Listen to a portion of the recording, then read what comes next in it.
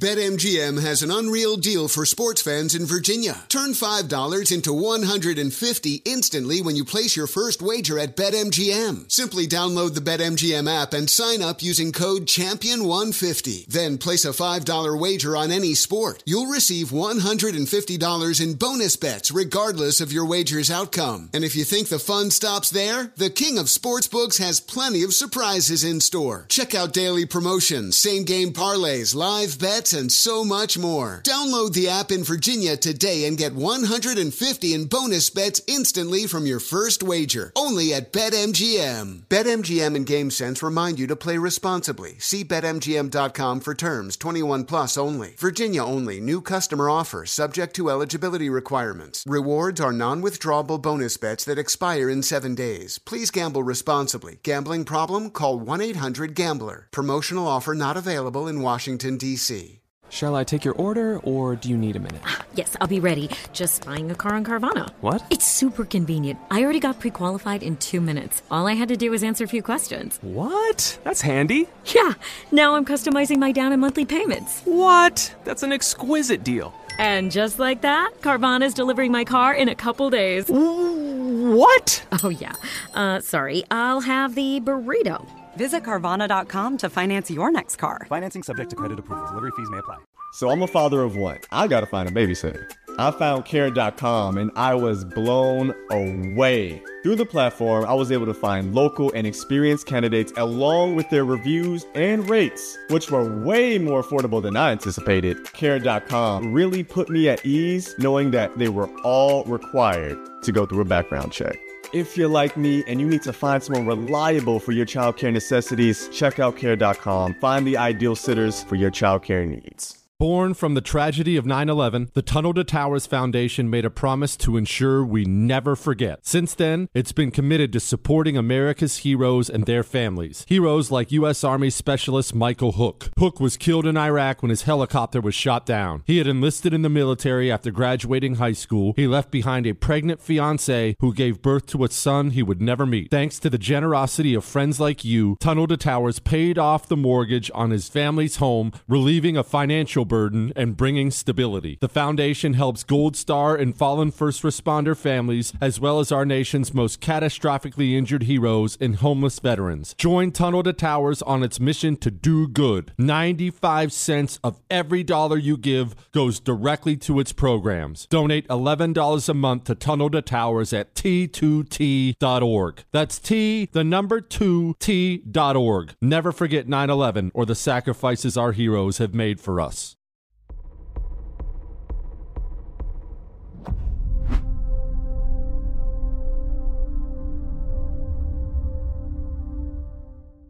The Soviet Union. Oh, don't worry, I'll get to all the administrative state stuff here in a moment, but I think it's important we take a little look back to the communist Soviet Union. Stalin, actually all of them, from Gorbachev all the way back to Stalin. Do you know what the actual title was of the big cheese in charge of the communist Soviet Union? What his title was? You ever looked into it? General Secretary. Maybe you've even heard that. General Secretary Gorbachev, General Secretary Khrushchev, General Secretary Stalin. Why General Secretary? It's kind of weird, isn't it? Secretary, what? Well, if you've never wondered, allow me to explain. When Vladimir Lenin and his communists took over the Soviet Union, he was aware that Joseph Stalin was not a man to be trusted. Trotsky in particular hated Stalin. Stalin hated Trotsky. But Stalin he'd earned his stripes. He'd put in a lot of work for the communist revolution, and you have to give the guy something. The guy was a full-blown terrorist, murderer, bank robber. He'd done a lot of blood on his hands to help the communists finally take over. So when Lenin finally takes over and he's the big cheese, he has to find a place for Stalin. Now, there's always a ministry, right, in all these communists. Ministry of this and ministry of that and ministry of this. And of course, everybody, all the guys who helped Lenin, all his right-hand men, they all wanted the big jobs. Stalin wanted a big job too.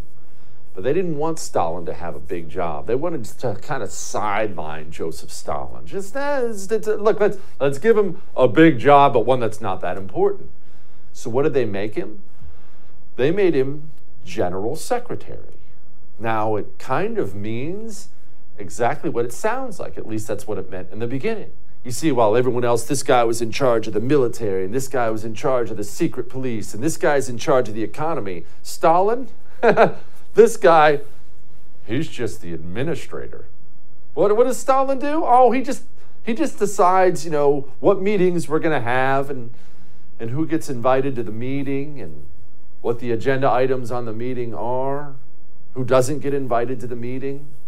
And Joseph Stalin, as big of a scumbag as he is, possibly the most evil human being who ever lived, he was still a very cunning individual. Joseph Stalin didn't take the title of general secretary and say, oh man, these guys shafted me with a bad job. Joseph Stalin looked at it and thought, these idiots, they gave me the keys to the kingdom. You see, as being the head administrator, as being the de facto head of the Soviet Union's administrative state, Joseph Stalin understood that he actually had more power than all of them. And he eventually used that title and that power as general secretary to rise into being the most powerful person on the face of the planet. And they all kept up that title ever since. That's why, like I said, all the way up to Gorbachev, they were all general secretary. You see, the administrative state is not a small thing. It's not a side thing. It's not something we can deal with once we deal with taxes and spending and the border. The administrative state is everything. It's where the real power lies. Donald Trump was just president of the United States of America. President of the United States of America.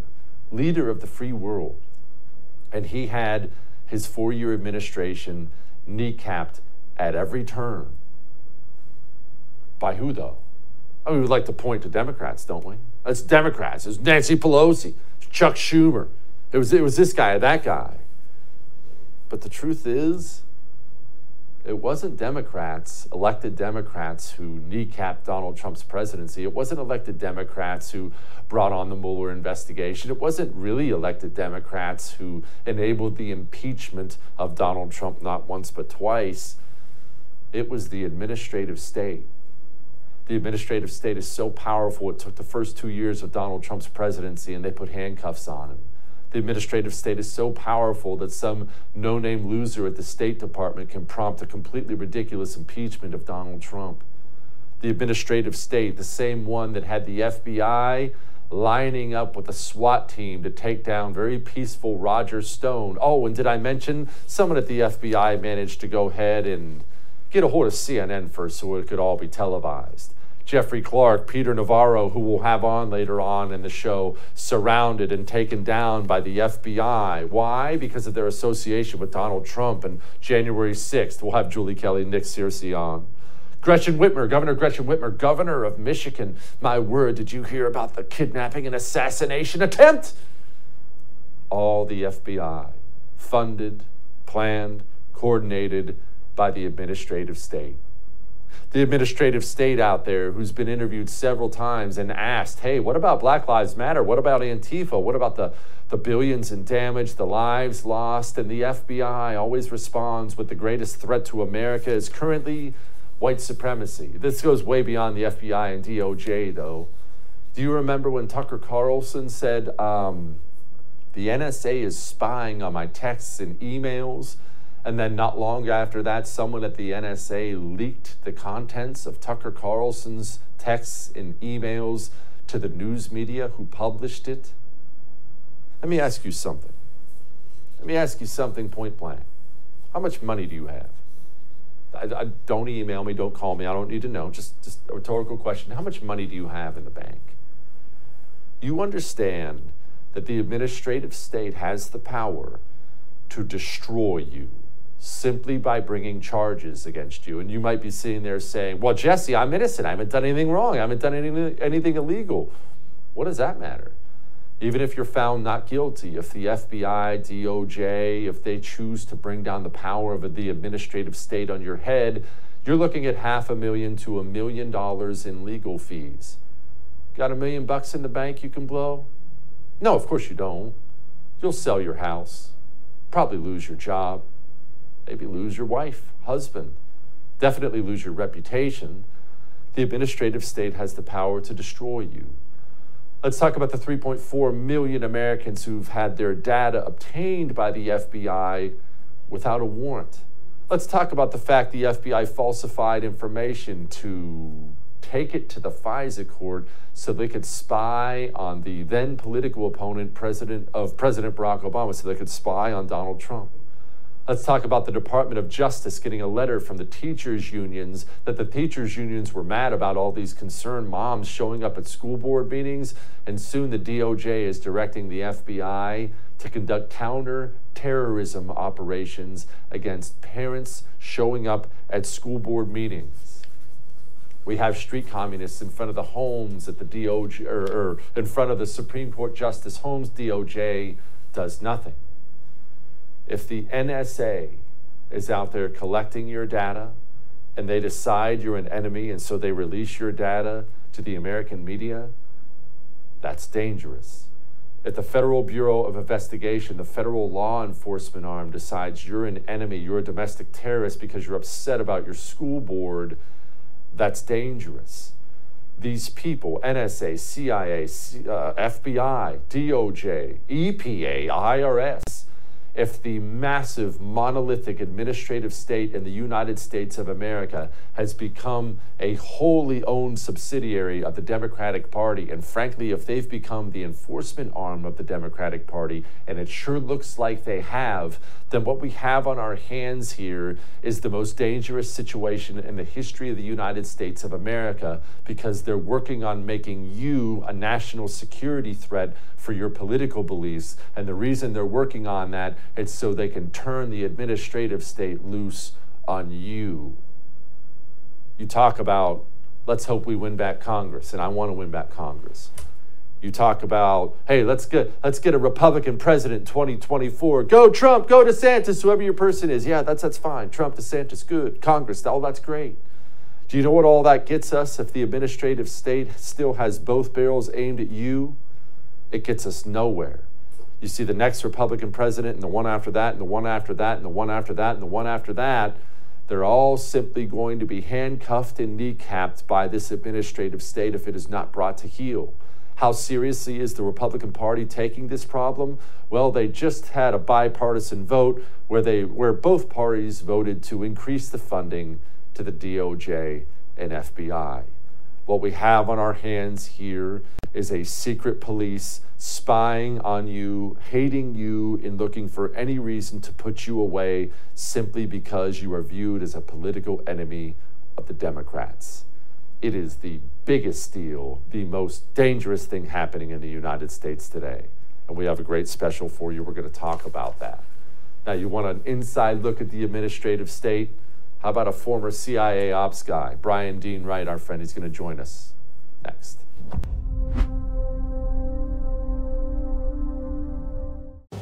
Each morning, the President of the United States receives a highly classified briefing on the most important issues facing the country. It's called the President's Daily Brief, or PDB. It's delivered by America's spies and analysts. Well, now you can hear your very own PDB in the form of a podcast hosted by me, Brian Dean Wright, a former CIA operations officer. Each morning at 6 a.m. Eastern, I'll bring you 15 to 20 minutes of the most important issues facing the country, giving you the critical intelligence and analysis you need to start your morning.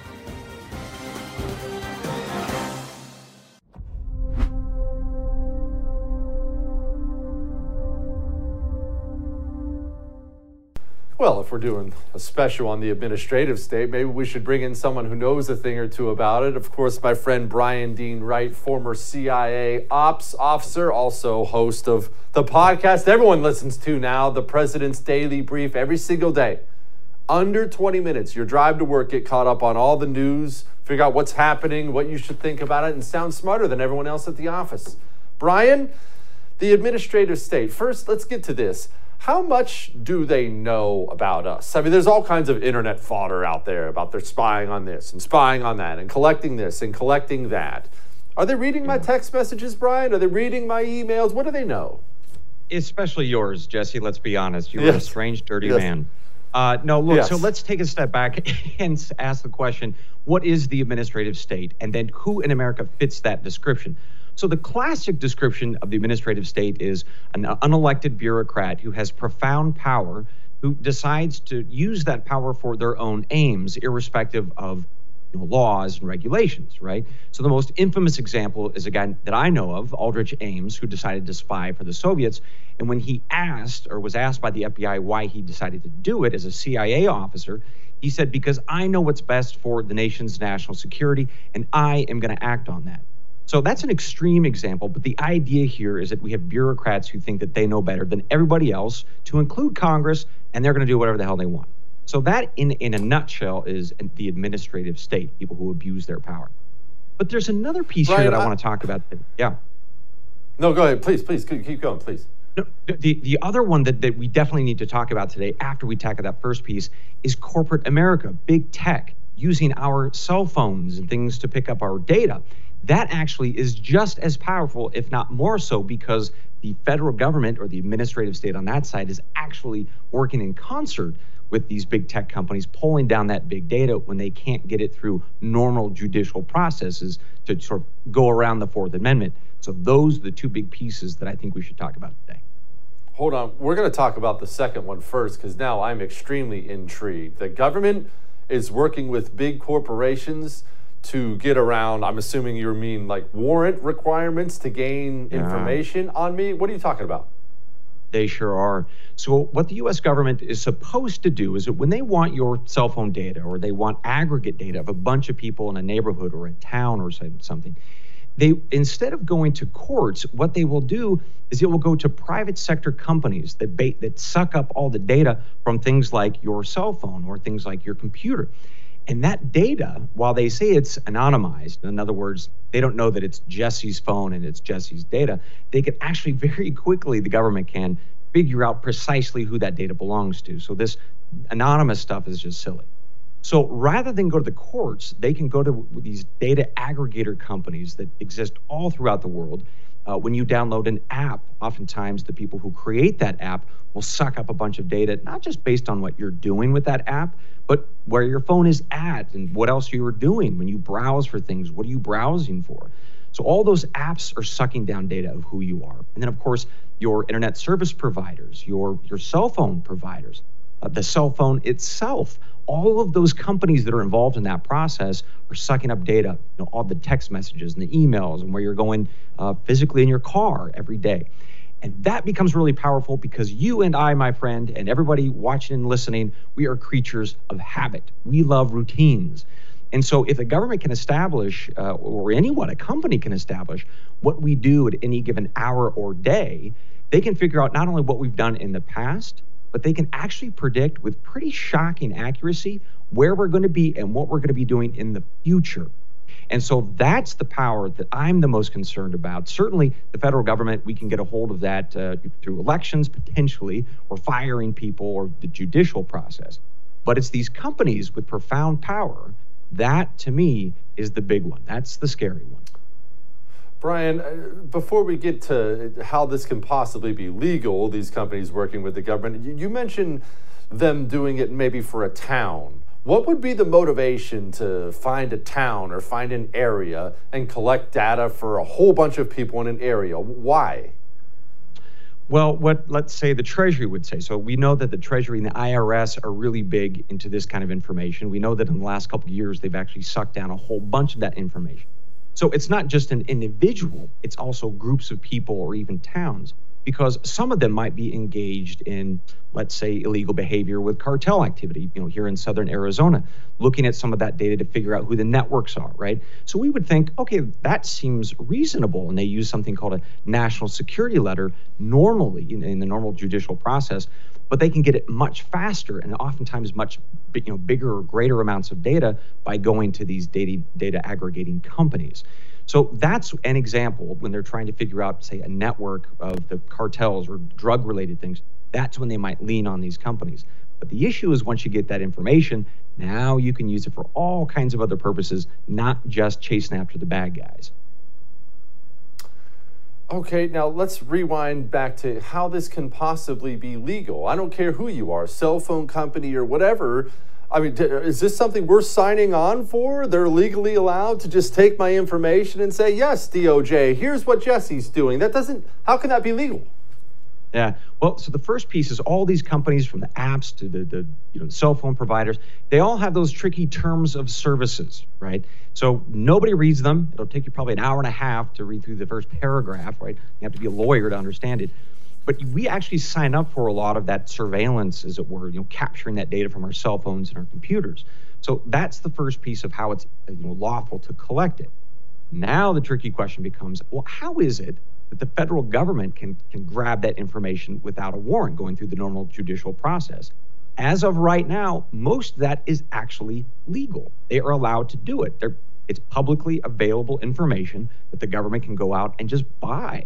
So the Treasury Department actually bought, I think it was about a $150,000 contract with one particular company, that they had a little app that basically was taking all the location data anonymously, and then they were giving it to the Treasury. Totally legal, absolutely no problem with it. But of course, it's getting around the Fourth Amendment, really, I think most of us would argue, in terms of improper searches and seizures. There's some people on Capitol Hill within the Senate and the House that are saying, yeah, this is a problem. We need to rein in the government. But we haven't had a lot of great traction on that. But it's an issue that people are aware of on the Hill. They just haven't taken any direct action by passing laws to rein it in. Which leads me directly into my next question of, how can we stop this? Why hasn't this been stopped? It seems so ominous. I mean, even let's say we had the House and Senate with a bunch of freedom fighters and the president, and they wanted to do something about this, but you still have this gigantic monolith out there with all this power and all this data. It seems, I hate to use the words, it sounds so pessimistic, it seems impossible to overcome it. Yeah, well, here's the easiest and fastest thing. You pick this phone up or your computer, and you just don't carry it around with you. Right? That's one of the easiest ways to defeat it. They can't collect on you if you're not using those devices, or if you're using them sparingly, right? So maybe you want to use it for a cross-country trip, or your grandma, needs to have it in the car in case she breaks down. That makes sense, right? But if you're constantly carrying that phone, you're going to the grocery store, in the gym, you're going to work, you're using it, you really should do your own internal audit to say, how much do I really need this surveillance device on my person at all times? Because that's how we need to start thinking of these devices. They are surveillance devices. And now it might be easy to think or say, heck, I don't do anything illegal. Why do I need to worry about it? Well, you and I have talked about before that unfortunately our government, to include the FBI, takes innocent people and then entraps them or encourages them to engage in illegal behavior, and then charges them with things that frankly are ridiculous. So you have to be very careful about these kinds of devices on your person. I encourage people, leave those phones wherever and whenever you can. Use them for, emergency purposes, of course, but really neck down or limit the amount that you're using those devices. Set them down. That's the best way that you and I can take control over this issue today. Set your phone down more. A great lesson. You know what? We're ending on that. Brian, thank you, my brother. The President's Daily Brief. Go subscribe to it. Appreciate you. You betcha. Put your phone down. Hey, no judgment here. I'm as guilty as you. When is my phone with me? All the time. It's always here in my pocket. It's right here on my desk while I do the show. When I'm done in the studio, when I go home tonight, it'll be sitting right there beside me. When I walk in the house, it'll be on the counter. When I wake up in the morning, it'll be laying on my bedside. I do the same thing. We need to get rid of it more, don't we? Good lesson there. All right, we're not done. We have Julie Kelly, Nick Searcy coming up next. January 6th. Boy, you want to talk about the administrative state at work. Wait till you hear this. Next.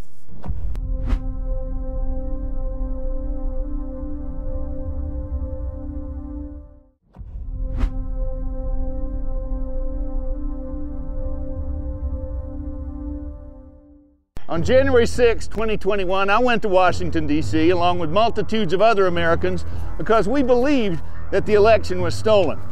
What they show you on the media doesn't tell half the story. The FBI, not with your hands up. I step out, I have red dots all over my chest. I'm really scared. They handcuffed me. They handcuffed you? Yes. The 6th was all deception. This is psychological warfare. One voice has millions. Highly recommend you watch that movie, of course. And here's the producer of it. My friend, actor, producer, you know who he is, Nick Searcy. Beard is looking a little gray. Nick, we can get to that in a moment. And also joining me is my friend Julie Kelly. She wrote the book January 6th. She quite literally wrote the book on how they're weaponizing the government against you, if you'd like to know. First, Nick, let's get to you. They handcuffed a little girl? Yeah, they dragged her out of her house at 6 in the morning and handcuffed. Obviously, she was such a threat. And, this is done deliberately as an intimidation technique. They are basically not only intimidating the people that they're harassing, but they're demonizing them in front of their neighbors and making their communities turn against them so that they can't get work, they can't get on with their lives. Most of these people are not, well off enough to be able to mount vigorous legal defense. And they're basically just destroying these people's lives to send the message, don't ever do anything like this ever again. Julie, can you talk about this legal defense part of it? Because you've been on several times talking about January 6th and how these people are being treated. Well, I've had to hire lawyers before, and those people are expensive. And it's certainly expensive when you're taking on the government. And as Nick just pointed out, these people, they can't afford this. They can't afford it. Because, of course, the criminal defense attorney in Washington, D.C., where all of these cases are being handled, is at least 6 figures. Almost all of these people, most of them, have had no interaction with the criminal justice system ever before, and certainly had no idea that the full weight of the government, the Justice Department, the FBI, the D.C. District Court, and of course the news media would be thrown at them, which is what has happened. And what Nick said is absolutely true. Their lives completely destroyed. So a lot of them rely on public defenders who, as you can imagine, Jesse and Nick knows this too, public defenders who have shown open contempt for their clients, for their involvement in January 6th, some of them putting them through this re-education camp to show them how racist America is, forcing them to write apology letters to the court, and in some cases, telling judges that they now accept Joe Biden as the legitimately elected president of the United States. This is the kind of representation that a lot of these defendants have. They have no shot in this rigged, highly partisan judicial and legal system in our nation's capital. One of the things that stuck out in that trailer we played at the very beginning of Nick's movie was this whole thing was a deception. Here's a little video. Hopefully you've seen it before. If you've watched my show, you've certainly seen it before, of a man named Ray Epps. We need to go into the Capitol! Into the Capitol! Peacefully! Fed! Peacefully!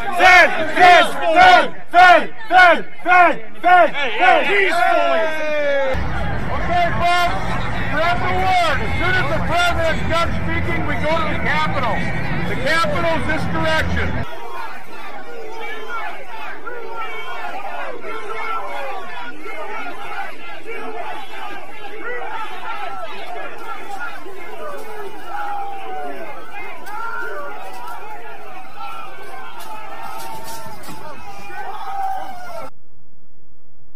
Nick, this whole thing was a deception, the man said. What's he talking about?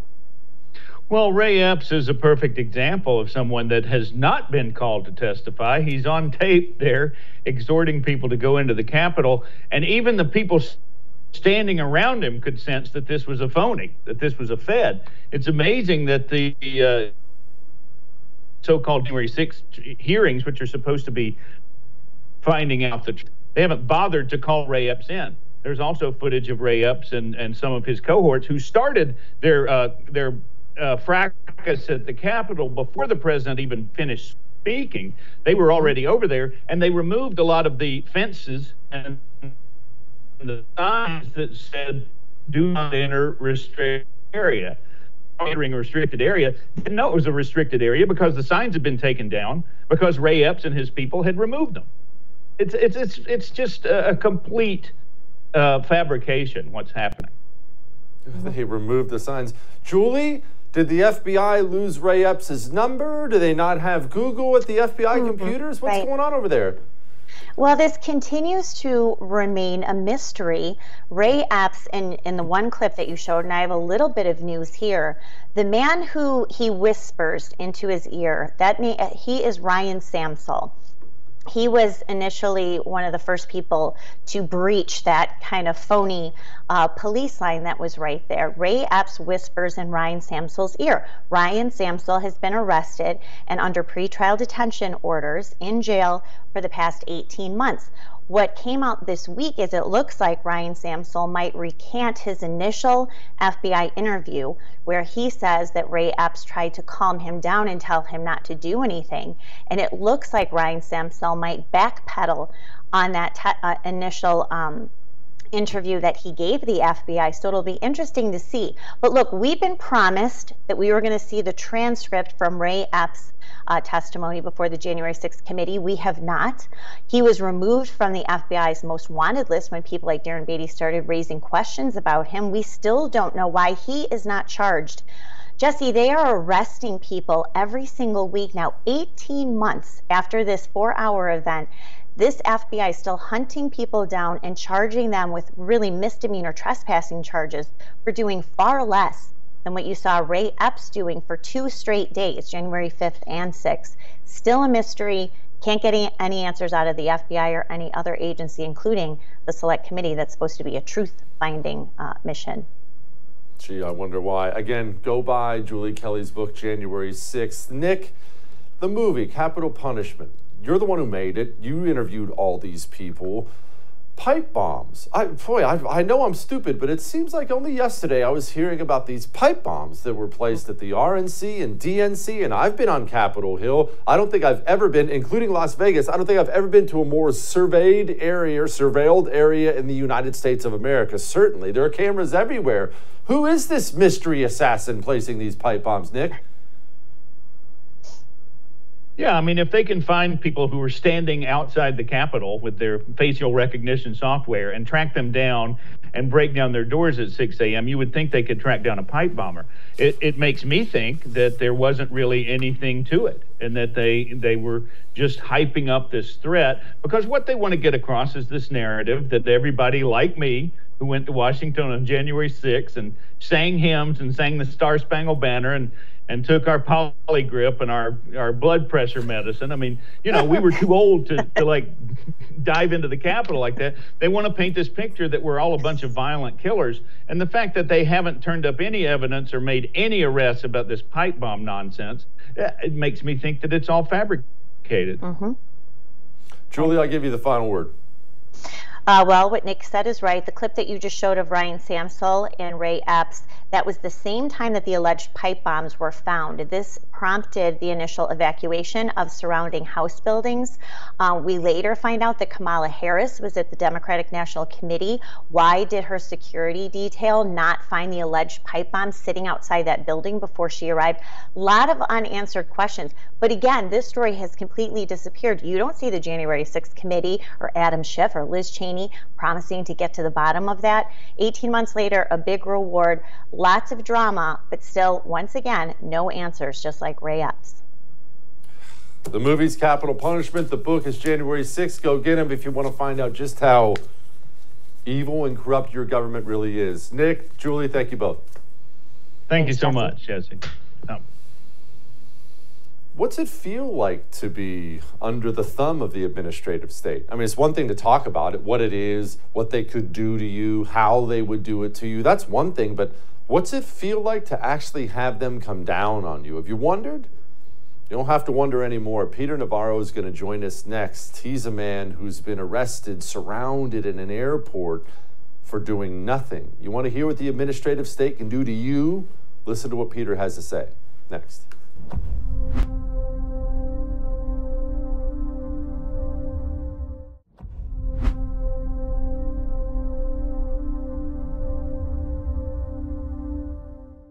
The administrative state. We've been talking about it the whole show. What's it feel like to be attacked by the administrative state? Let's talk to Peter Navarro about it. Perhaps you've heard of him. He is, of course, the author of a great book I'd highly recommend, Taking Back Trump's America, Why We Lost the White House.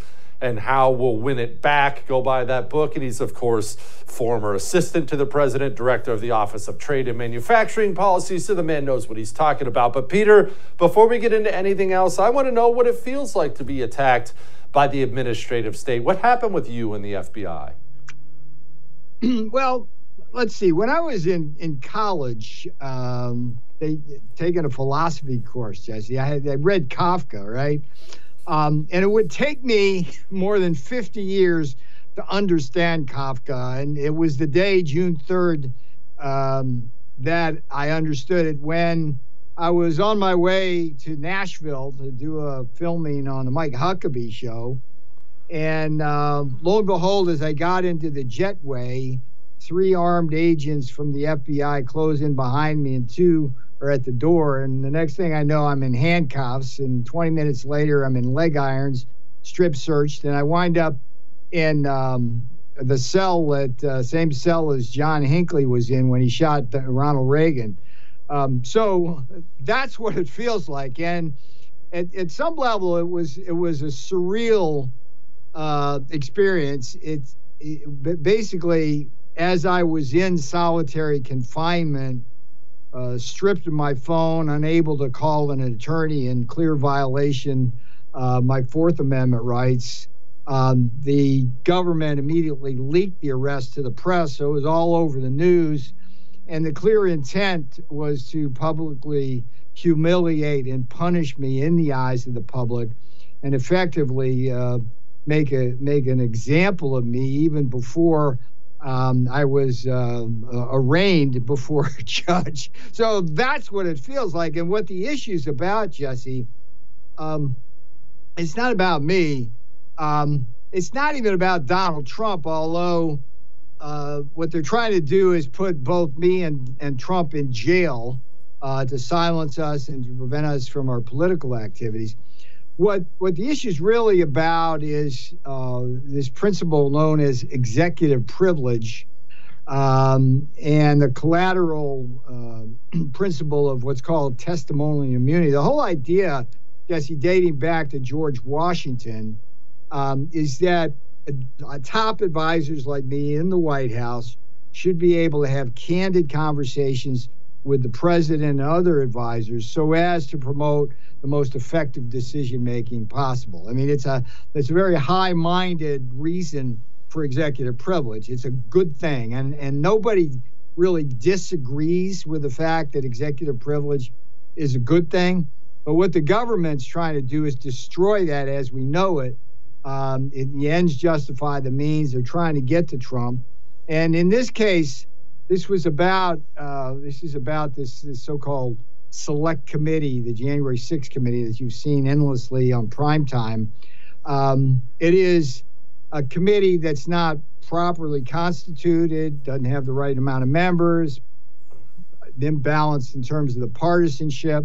It's not duly authorized. They don't have a ranking member. Really, in a nutshell, has no legal authority to issue valid subpoenas.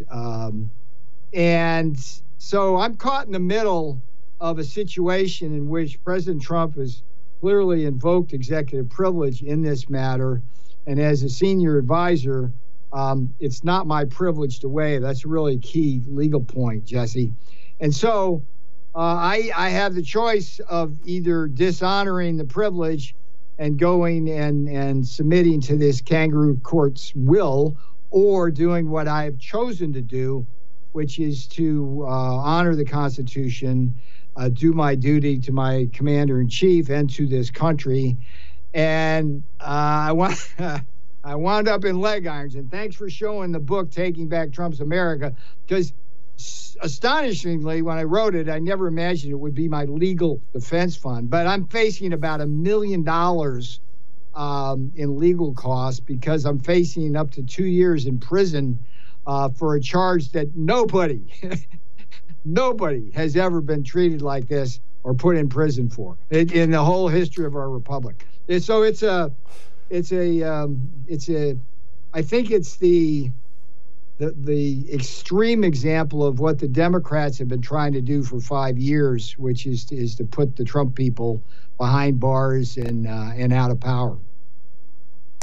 Peter, not to be a Debbie Downer, and I'm sure this is stuff you've all considered, but I got to tell you, it's on my mind, my friend. I see how they have treated other January 6th people, and from judges, Trump judges, Reagan judges, Obama judges, it doesn't matter, juries, they have tossed the book at them because this is an area that's all Democrat, it's all blue. How in the world are you supposed to get any kind of a fair trial in an area like this?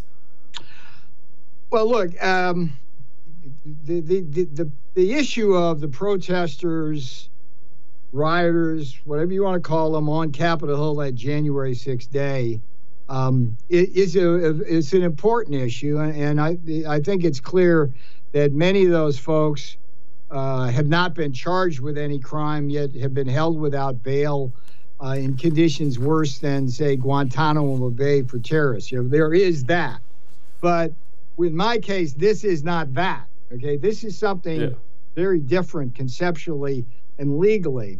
I was a high-ranking member of the White House. Nobody's accused me of having anything to do with the January 6th thing. I wasn't there. All I've done in this case is point out to the people who are trying to put me in prison that President Trump has invoked executive privilege in the matter. It's not my privilege to waive. And legally, what these people should do is, as the first and least burdensome alternative, is go to President Trump and his attorneys, try to waive the privilege. I said, hey, if they waive it, I'll talk to you. They did not do that. They have not done that. That's illegal on their part. The second thing they could have done, again, the least burdensome alternative required by the Supreme Court and the law, is to file a civil suit. They did not do that. Instead, they came at me not only with criminal charges, Jesse, and here's the thing that the people watching this show should be really disturbed about. It's like they didn't just charge me. It's like they they let me get all the way to the airport and took me down publicly with 5 FBI agents and leaked it to the press. Okay, why is that interesting? See this building here, right? This is the Department of Justice, right? I actually took this picture from my apartment, and what you're missing is right over here is the FBI. So I live like literally 50 yards from the FBI and 100 yards from the Department of Justice. And I told these people 2 days before the arrest, I said, hey, you need anything? Just call me. And the general procedure in cases of what's called white collar crime, there's no fraud involved in mine. There's no chance of flight risk or anything. It's willful surrender. They give you a call. They say, hey, we got an arrest warrant for you. Come on down. We'll book you. And, we'll set bail and you'll be on your way. Right? None of that, Jesse, none of that. They went for the friggin' juggler. And if they can come for me, they can come for you. They can come for anybody. You say the wrong thing, Jesse, they'll be knocking on your friggin' door. And so far, I've lost my First Amendment rights, my Second Amendment rights, and my Fourth Amendment rights. Okay, so there's a few more amendments to go, and we'll see if they check the rest of them off. But I'm not guilty of anything yet. I've been charged, but I've still lost three of my amendments here. Yep. Peter Navarro, the book is Taking Back Trump's America. Go get it. Help the man out. Thank you, Peter. Appreciate it. Always good to talk, brother. You take care. All right. We got final thoughts on that and other things next.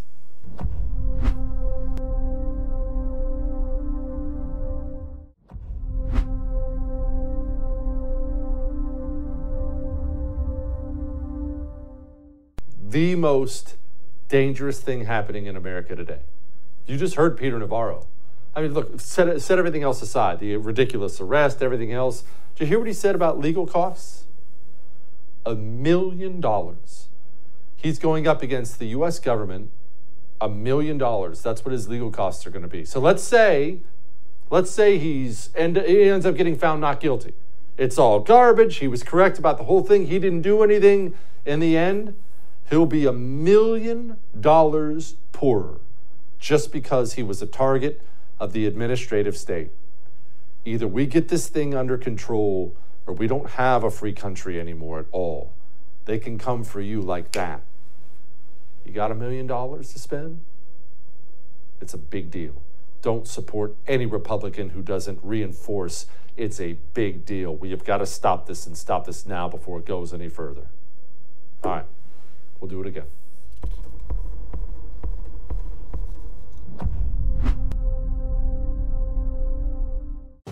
Each morning, the President of the United States receives a highly classified briefing on the most important issues facing the country.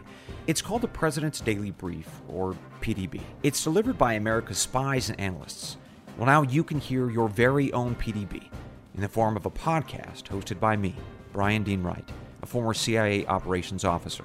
Each morning at 6 a.m. Eastern, I'll bring you 15 to 20 minutes of the most important issues facing the country, giving you the critical intelligence and analysis you need to start your morning.